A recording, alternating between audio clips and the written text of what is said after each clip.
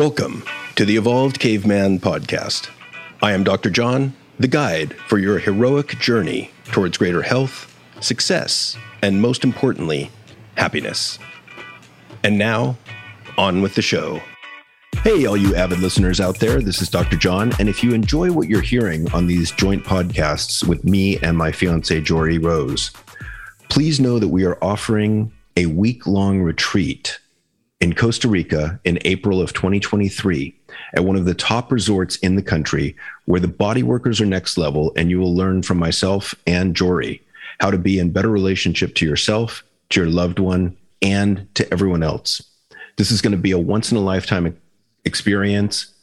Please feel free to check out the podcast notes for more links, details, and info. Thanks so much, and now on with the show.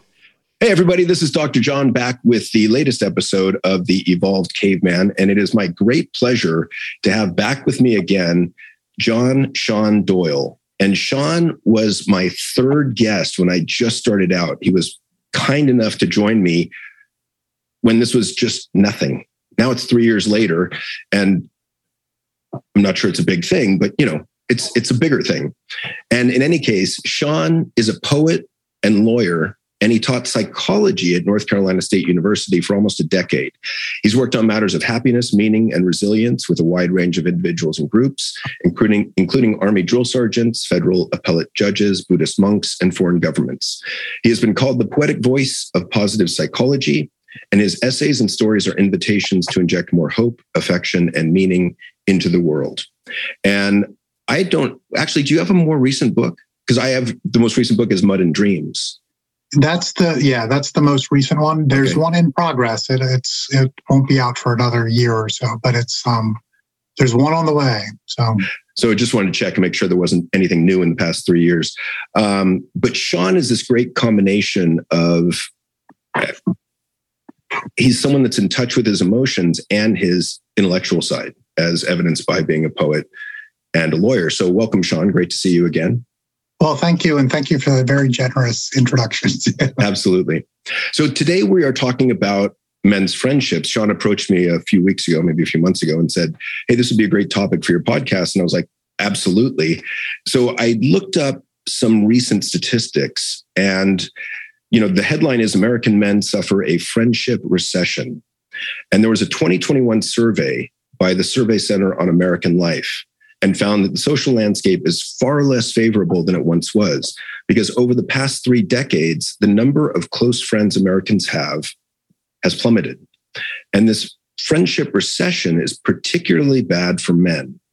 The percentage of men with at least 6 close friendships fell by half since 1990, going from 55 to 27%. So about 1 in 4. The study also found that the percentage of men without any close friends jumped from 3% to 15%, a 5-fold increase. So it seems that single men fare the worst. 1 in 5 American men who are unmarried and not in a romantic relationship report not having any close friends. Even men with a couple of close friends are not in great shape, because when it comes to our social circles, size matters. There's got to be a dick joke in there. But anyway, Americans with 1 close friend are not any less lonely or isolated than those without any close friends. And those with a couple of close friends are only modestly better off. For those with 3 or fewer close friends, loneliness and isolation are fairly common experiences. And we know we have an epidemic of loneliness among men in the US. The bad news doesn't end there, though. Not only do men have smaller friendship circles, they report being less emotionally connected to the friends that they do have. Let's see, what else? Americans who receive regular emotional support from their friends are far less likely to report feeling anxious or alone than those who do not. So then we get into some of the whys, which Sean and I will touch on. But one common explanation for why men are less able to develop and maintain close friendships is my favorite, the man box. The traditional norms of masculinity make the task of building and sustaining friendships more difficult. Compared to women, men feel less comfortable sharing their feelings, being vulnerable, or seeking emotional support from their friends. But the story is a little bit more complicated than this, because younger men, who are far more likely to reject traditional norms of masculinity, struggle the most with developing enduring social bonds. Another explanation may be that women are more likely to put in the work. I think women are socialized to do better in relationship. They're encouraged from a young age. We are not. Men also tend to reach out to friends at infrequent intervals. And some of the other causes I was brainstorming are friends moving away, divorce, struggles with asking for help, lower marriage rates, and increases in remote and hybrid work. And one more, losing oneself in a romantic relationship. So that's kind of the background. Now let's get into the particulars and maybe a little bit of our lives about how our friendships have ebbed and flowed over the years. So let me allow you to jump in. Yeah, no, thank you. And thank you for the background too. That's some tremendous information.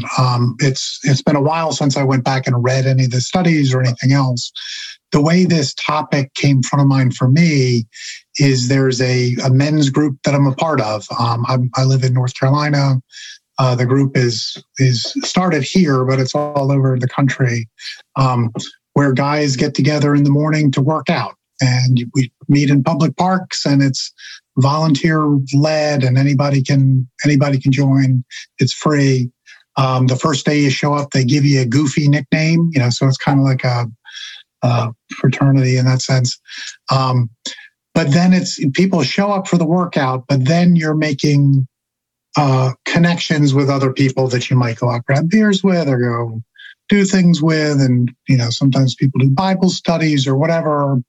Other interests they have.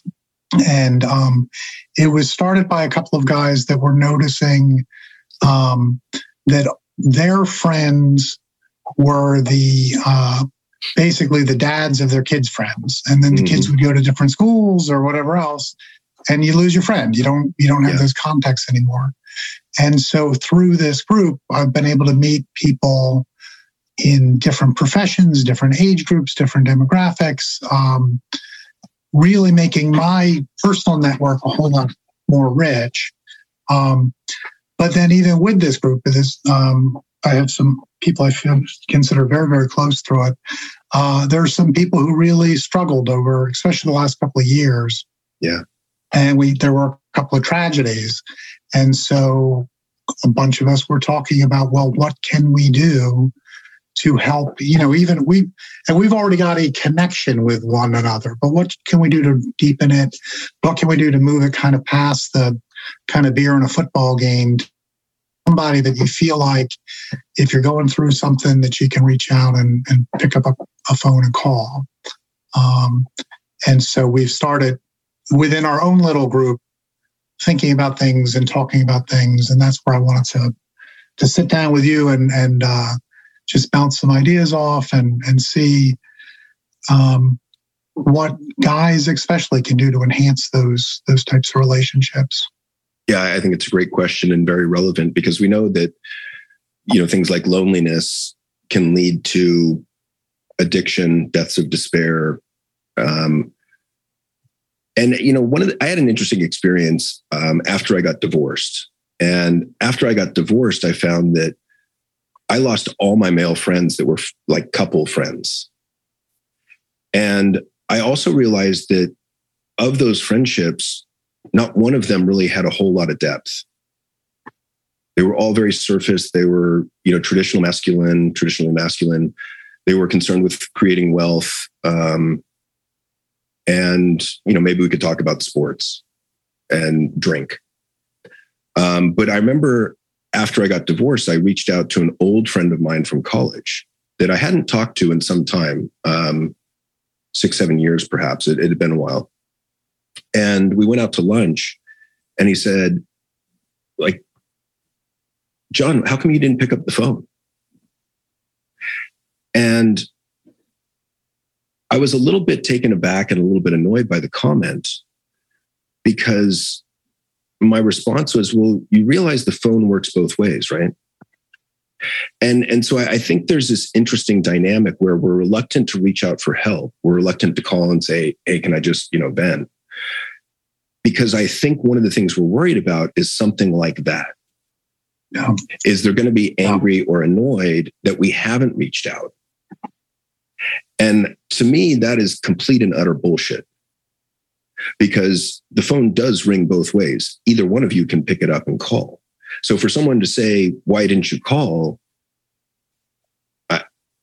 I don't have a whole lot of patience for that. Yeah. Well, especially, I mean, one of the horrible things about depression is that it kills every motivation. It kills everything that you need to do to get better. You don't feel like exercising. You don't feel like going out and connecting with people. You don't feel worthy of reaching out and asking for help. Right. And so if you're struggling through anything, it's a hard effort to reach out to, to identify who you can reach out to. Maybe we've been burned before when we've reached out to folks. One thing that I've started as I've been thinking about this stuff, a couple of years ago, a friend had sent me an obituary of somebody that he knew who, in the obituary, usually if there's some sort of tragedy in the death, they don't mention in the obituary. It's just, very generic. This one talked about his alcoholism and how it really tore up his life. And it was a very powerful thing that his family did by doing that, and a very noble and helpful thing. But so this one guy reached out, he sent me that obituary, and I do talks with people on alcohol abuse and things like that all the time. I mean, so I just assumed that was why he was sending it to me. A couple years later, he ended up checking into rehab himself. And what I've actually reached out to him, I haven't connected directly with him yet. I'm wondering if that was him reaching out to me, that in a very soft, safe, subtle way, that it's, sending this over, and that I just missed it. I mean, so here's, I think I'm fairly attentive to this stuff, and yet we still can miss those types of outreaches when they happen.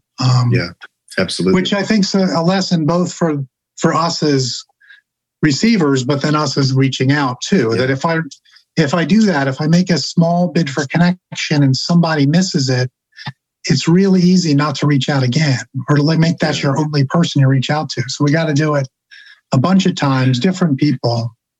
Well, and one of the things that I think enters into this is, I think that fish out of water feeling, right? That when I was a kid, 6th grade, I used to think I was the only boy who felt things deeply. And I felt like a fish out of water my whole life, might be overstating it, for many years. And then I started working with men. And in working with men, I would reveal that to them, and they would say, yeah, me too. And it always surprised me, because I think I would have guessed 95% of the hundreds of men I've worked with over 20 years are deeply emotionally sensitive also. Yeah. Except we're all just trying to hide it. And so, one of the things I try and do is be transparent in public about how I feel, and sometimes the struggles that I go through. I remember I had a radio show back in 2005, and I had the thought of, I've got to go out there and share with people that part of my makeup is depression and part of it is some social anxiety. And I was terrified to do that. And after I did it, nothing happened. A few people were supportive, but I was worried about, getting called names or being put down.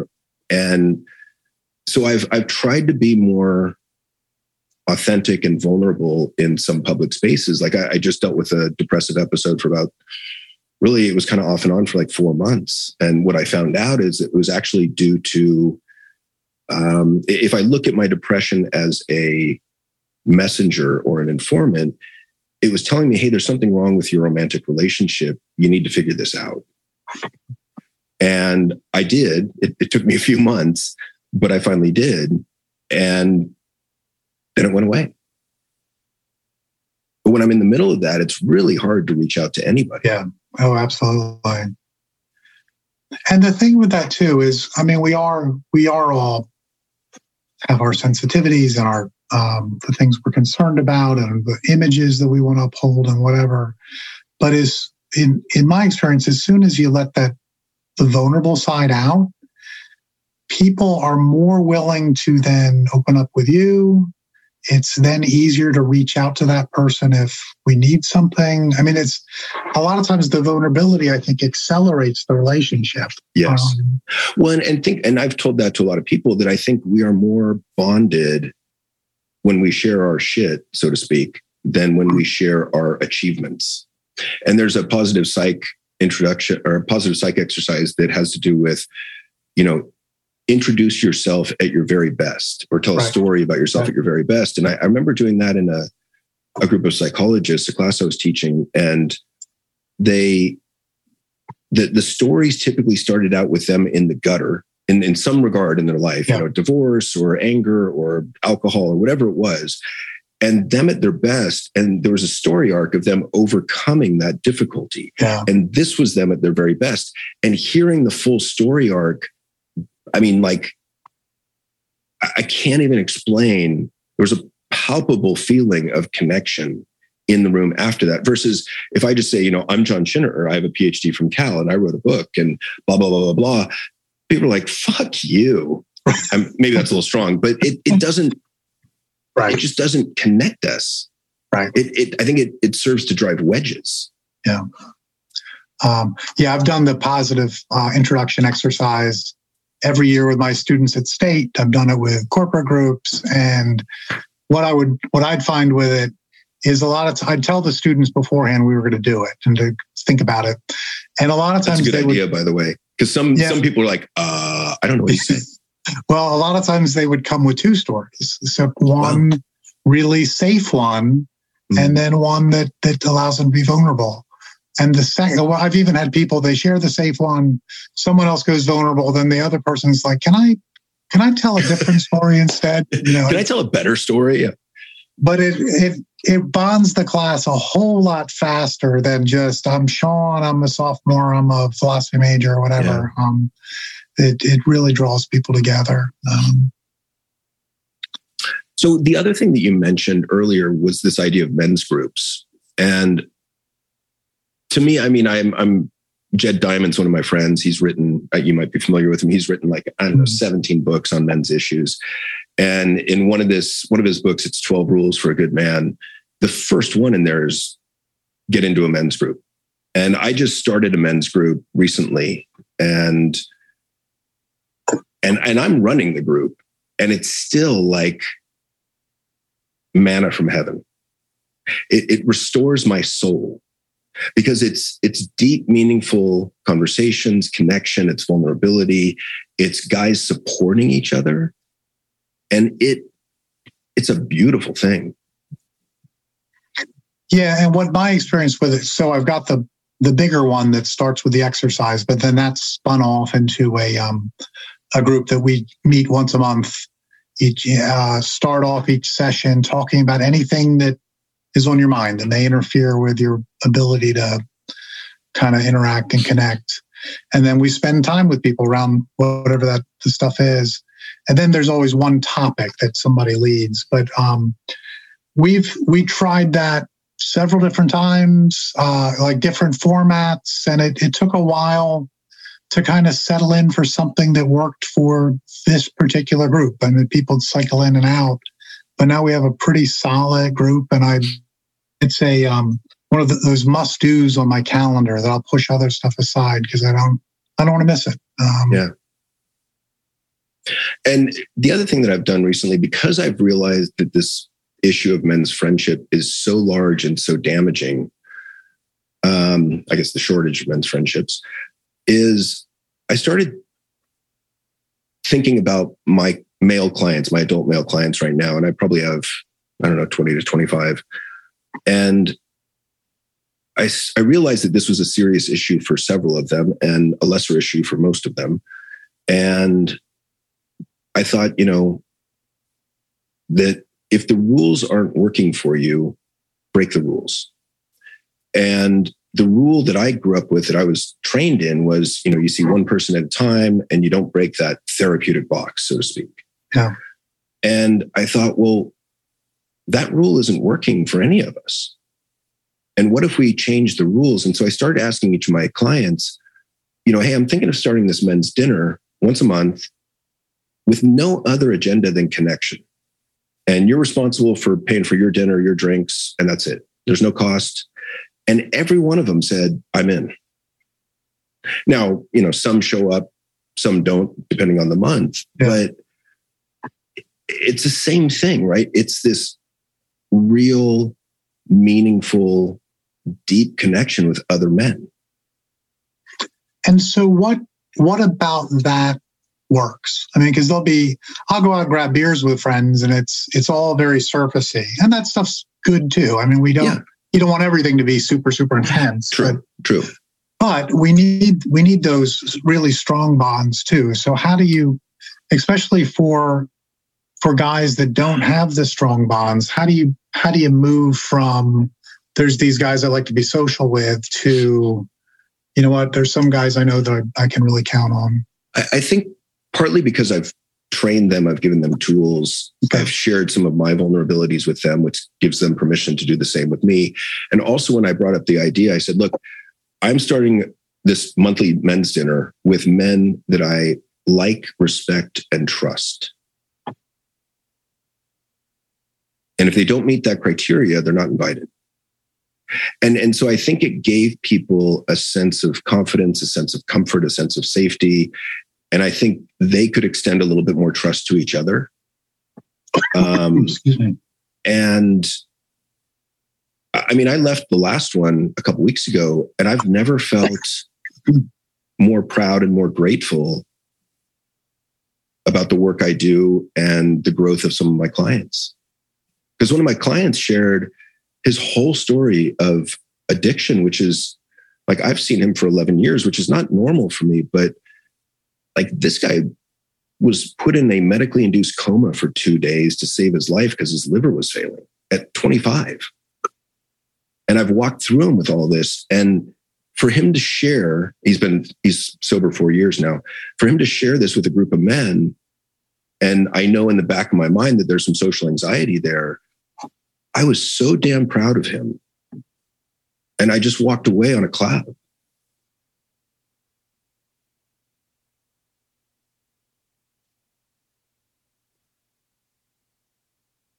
So those are some of the things that I think might enter into that. Yeah, it's part of the framing. And I think that's one of the things that's worked. I mean, I'm not training people on how to do anything, but it's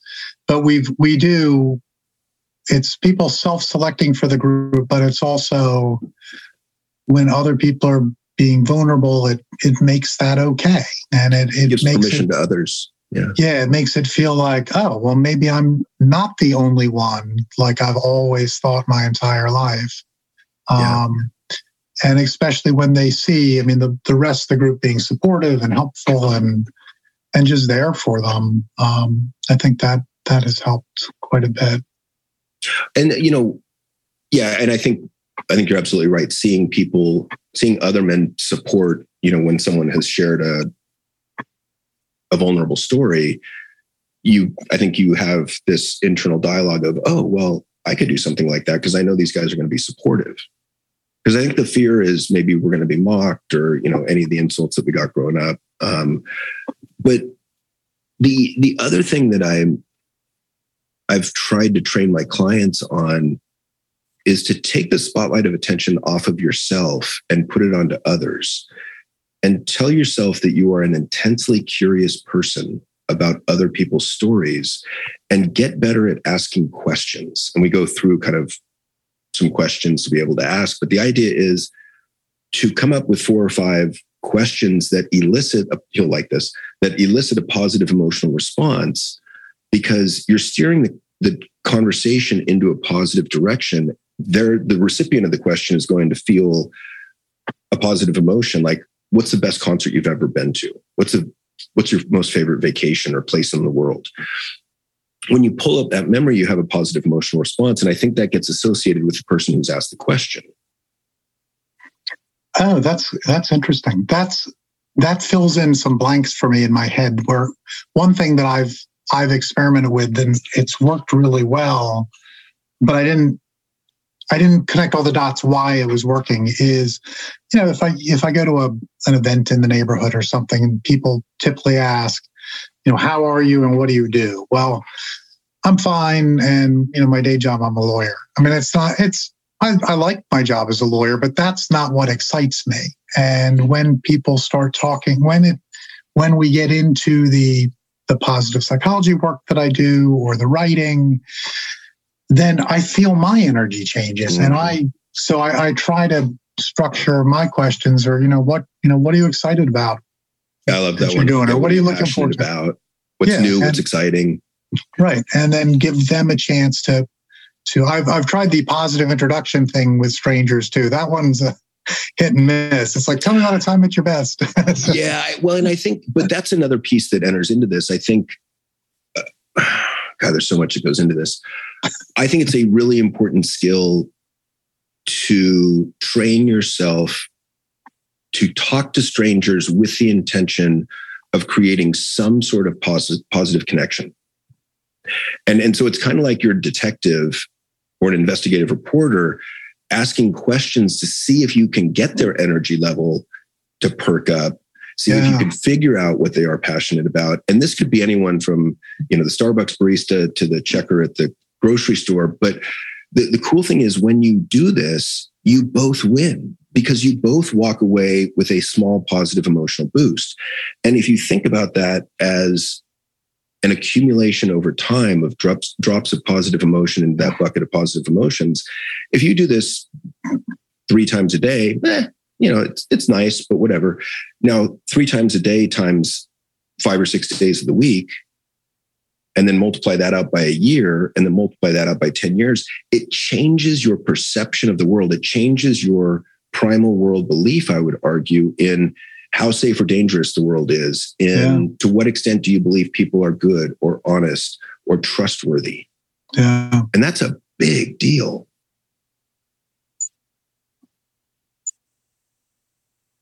Yeah, no, that's great. Are you familiar with Jerk Clifton?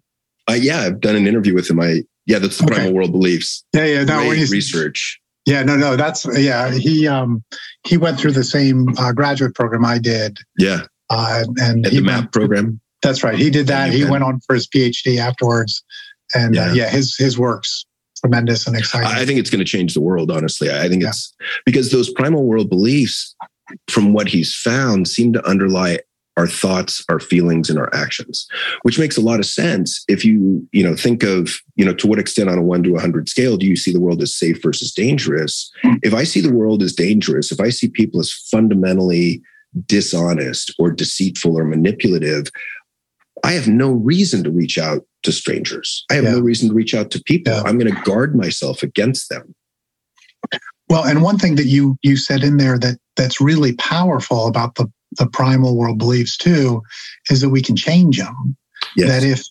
That if we're, if we're seeing the sparkle in people's eyes when we talk to them, and it's increasing the sparkle in our eyes too, because we're touching on stuff that they care about and that matters, that ultimately that's going to change the way that we approach the world.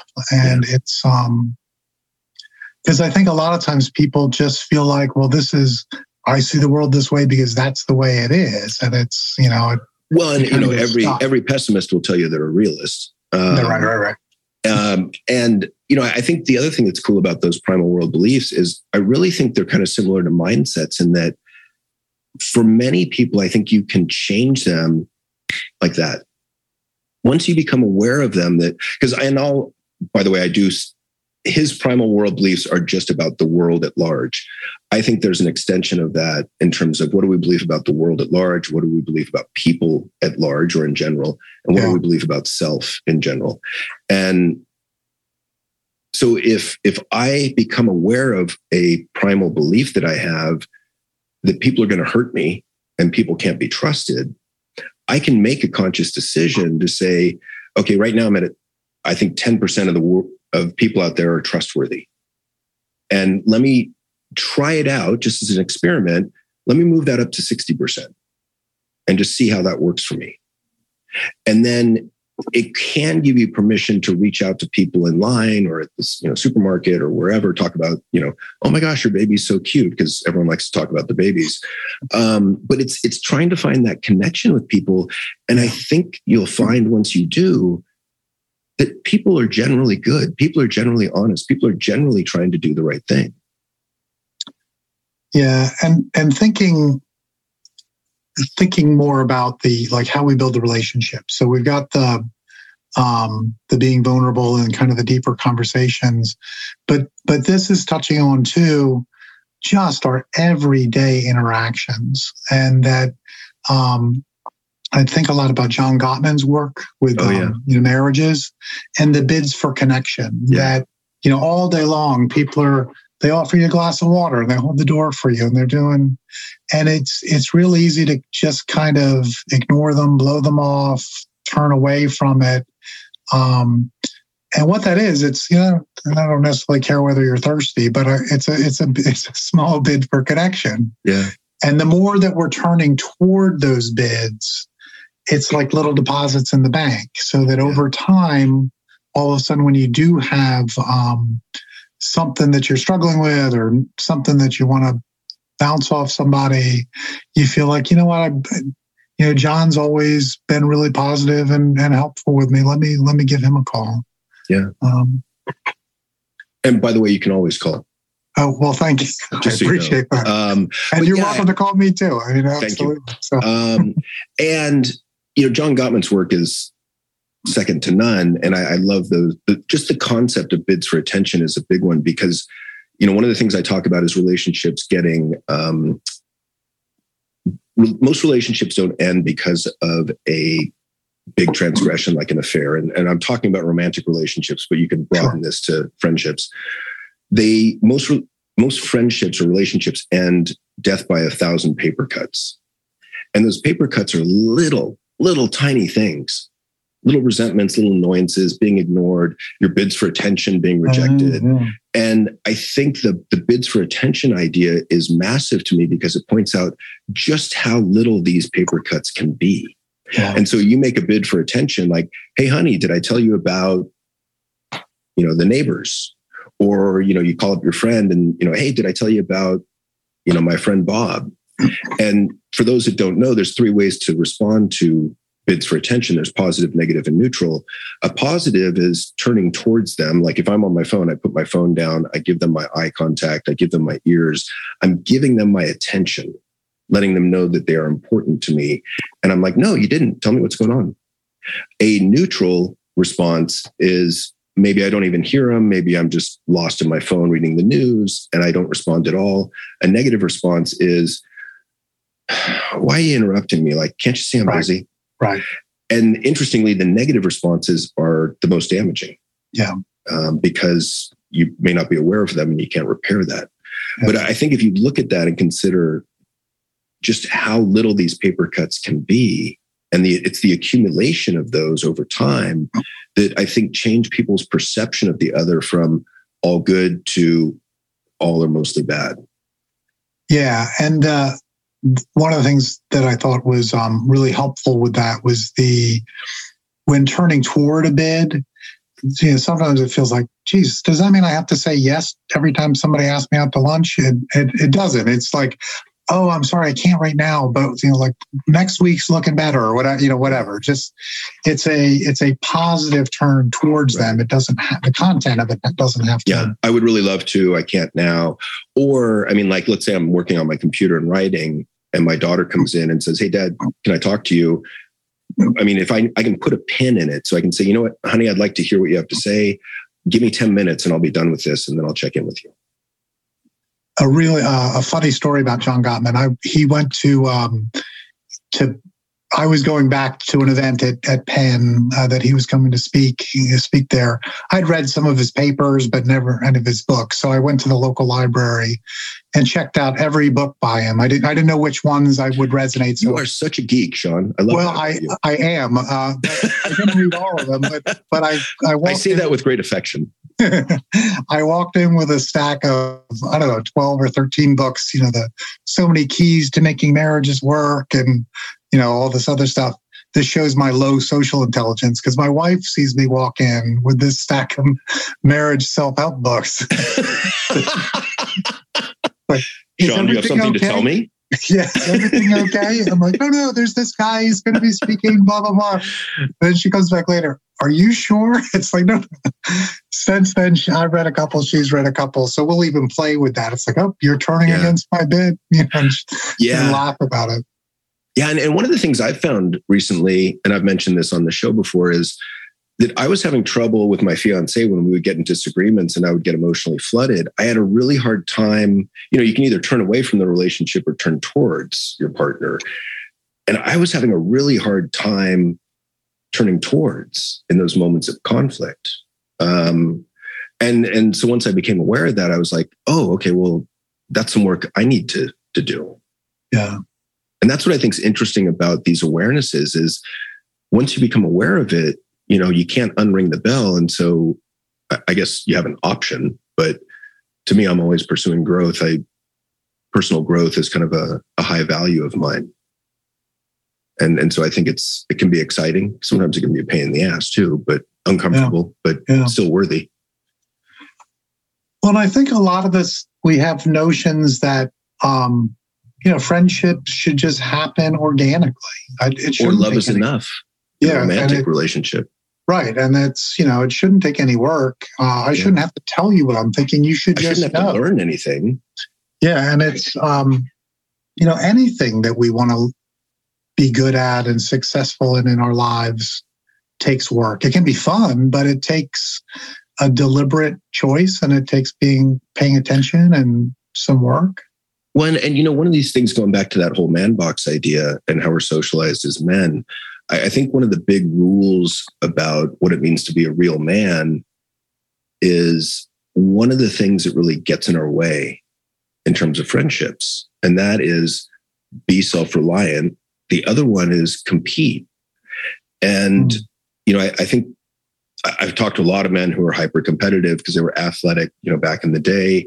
They never really learned to shift gears out of it. They don't realize that hyper competitiveness is not great when you're in an argument with your wife, for example, or your partner. But the be self-reliant one that's huge in our culture. And the idea is deal with it on your own. Yeah. You're a rock, you're an island, you're an army of one. You are not supposed to reach out for help. And I think that's deeply ingrained in us. And I think that's one of the things we have to get past in order to further develop some of these friendships. Yeah. And I know that's something I'm very conscious of, that I'm is one of my sticking points that I'll my two jobs. Well, you're a psychologist, and my day job, I'm a lawyer, and got a background in psychology. Both those jobs are about fixing other people's problems. And if I don't have my stuff together, what's that say about my credibility and blah, blah, blah. You get this whole dialogue going on, which of course I'm also human and all of us are human. And that's, the reason that I can do well with some of the things helping people through stuff is because I've had to struggle with some of that stuff too. And so it's all right to let those things out. And so I think, just setting an intention, maybe now it's the new year. So setting an intention of I'm going to meet more strangers or talk to more strangers out there, and I'm going to work at strengthening my friendships. I think that's a really good way to go. And I think also practicing reaching out, because I know that's been something I've struggled with myself.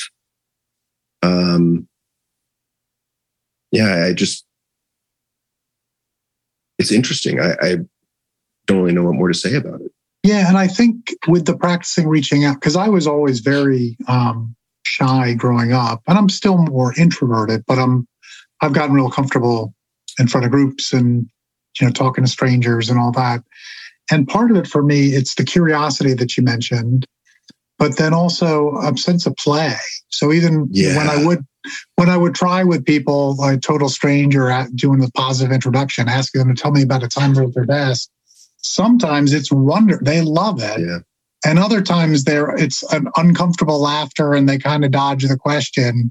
but it's still like, all right, let's just play with it and see where it goes. Not every one of these salvos is going to work. And that's one of the things I pulled out of positive psychology many years ago was the idea of playfulness, the idea of being quick and easy to smile and laugh.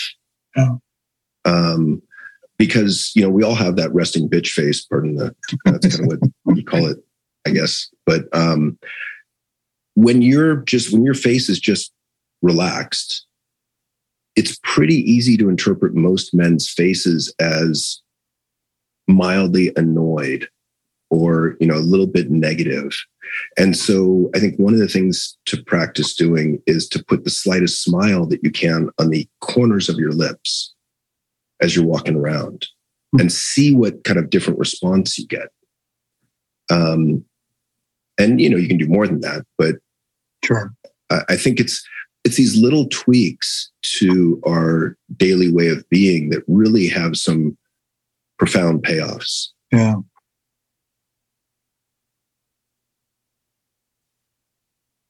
Yeah. I'm sure you see it more directly than I do, but my sense is a lot of people are really struggling with this stuff. Well, especially since COVID just crushed us. Yeah, I think with that, because my understanding is the numbers of loneliness and depression were rising anyway before COVID. And then when the rules changed, that now you're no longer going in the office and seeing people every day and just sitting at home on Zoom. Now the only interactions you had are gone. And so I think that really was really, really crushing for so many people. Sorry, go ahead.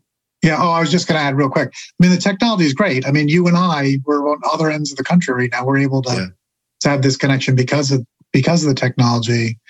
But it's, if I needed physical help with something in the middle of the night, you're not the one I'm going to call.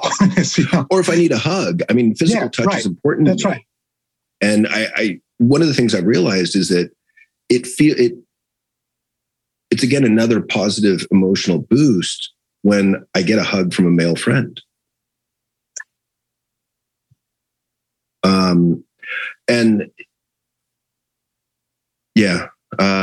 So I think that I've heard from a lot of clients since COVID that, quote, I'm out of practice in being social.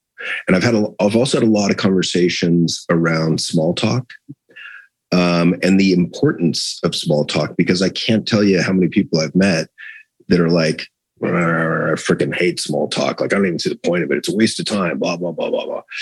And I get that. I've been there. I've had that attitude and it did not serve me.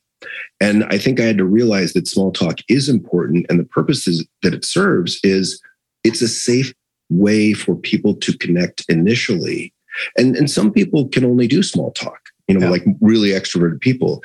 And that's okay too. But I think to look at small talk as a skill to practice, because it's a way for you to put the other person at ease and make them feel safe and comfortable so that you have a shot at creating a deeper, longer relationship. And I do think that we've got some power over the small talk to keep it from going to just the, how you doing? What do you do?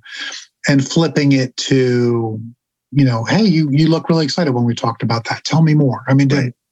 That we're still at a small talk level. I'm not telling you my deepest, darkest fears or anxieties, but it's building the relationship. It's increasing the positive emotion in both of us. And it's a lot more fun. Just because I hate small talk, but when we can get talking about stuff like that, that's exciting for me. Well, I like having the goal of creating a positive emotional connection with others. Because when I achieve that, as I said, we both win. And I think if everyone did that, this world would be a much better place. Yeah. And I agree that, to your observation, I think that part of this is cultivating greater awareness about what other people are feeling so that you can spot things like, wow, Sean, I see that your eyes really lit up when you started talking about your book on poetry. Tell me more about that. So you kind of steer the conversation in a positive emotional direction. And I don't think you can lose that way. Right. And it's really powerful. And, you know, if you're really self-interested or, you know, self-absorbed, I guess, you know, you can't always justify it as, well, I get a positive emotional boost as well. Because I really think you both win, because you both walk away feeling a little bit heartened. And I think it gets easier once you do it. Once you've done it a few times, you start seeing, what was different about this conversation with this person than these other ones over here? And once you recognize that, it's easy to kind of cut through just the low level small talk, I guess, or whatever, how we want to frame it. I mean, I remember I was at Safeway, which is our supermarket out here, and there was a checker. He was probably, I don't know, late 50s, 60. And I, you know, said hello and how's your day going? And then I noticed he had a BMW, something like a keychain or something on the counter. And I said, oh, are you into BMWs? And this dude lit up. And he was like, well, yeah, actually I'm into classic BMW. So I was like, oh yeah, what do you got? And he went into this full on like explanation of the classic BMW that he has. And it was fun to listen to because he was so enthusiastic about it. Yeah. And I got the feeling he was never enthusiastic at work, or rarely. Yeah. And, you know, I said, thanks for sharing. I appreciate it. Like, you know, have a great day. And I walked away feeling fantastic. And so it doesn't have to be deep or meaningful necessarily. It's just that curiosity about what lights this person up. Yeah. And that's, that makes me, so usually when I think about these things, I've been thinking about trying to find that common connection, which those are great. But in that instance, I know nothing about classic BMW. So but if I saw the person getting really excited about it, that would feel good to me, and that would make the whole interaction better. Yeah, and so both. I think you could go with shared interest. I think you can also go with an appreciation of their passion. Yeah. Okay. And let me tell you another one. I remember I had a client who was, I think I met him when he was 16, and he was a kid that in high school would tell teachers to their face, go fuck yourself. Just to give you an idea of where he was at when I met him. Right. He was a little rebellious, a little oppositional, and I really liked him. Like, he was a good kid. And so I started working with him, and eventually he went into the Navy, and he's doing fantastic now. But when he was like 17 and a half or so, he got a job at a supermarket, and he was a bagger. And he came in one week and he said, you know, like, do you have any tips on what I can do to make my job less miserable? Because the checker that I'm normally working with is like 45, single divorced mother, bitter as hell, very pessimistic, and just complains about everything. And she makes my life a living hell. And I was like, well, here's my thought. You're not going to do a thing about her. You're not going to change her psychological profile. No. But here's what I can tell you is you have a high degree of social intelligence. That's one of your strengths. Put that to use with every customer that comes through your line. And tell yourself you're really curious. Tell yourself you're just trying to make a connection. Tell yourself that you want to make your interaction with each customer the best interaction they have that day. Now, you're not always going to succeed at that. Some people will be depressed, some will be irritable or bitchy or, you know, whatever.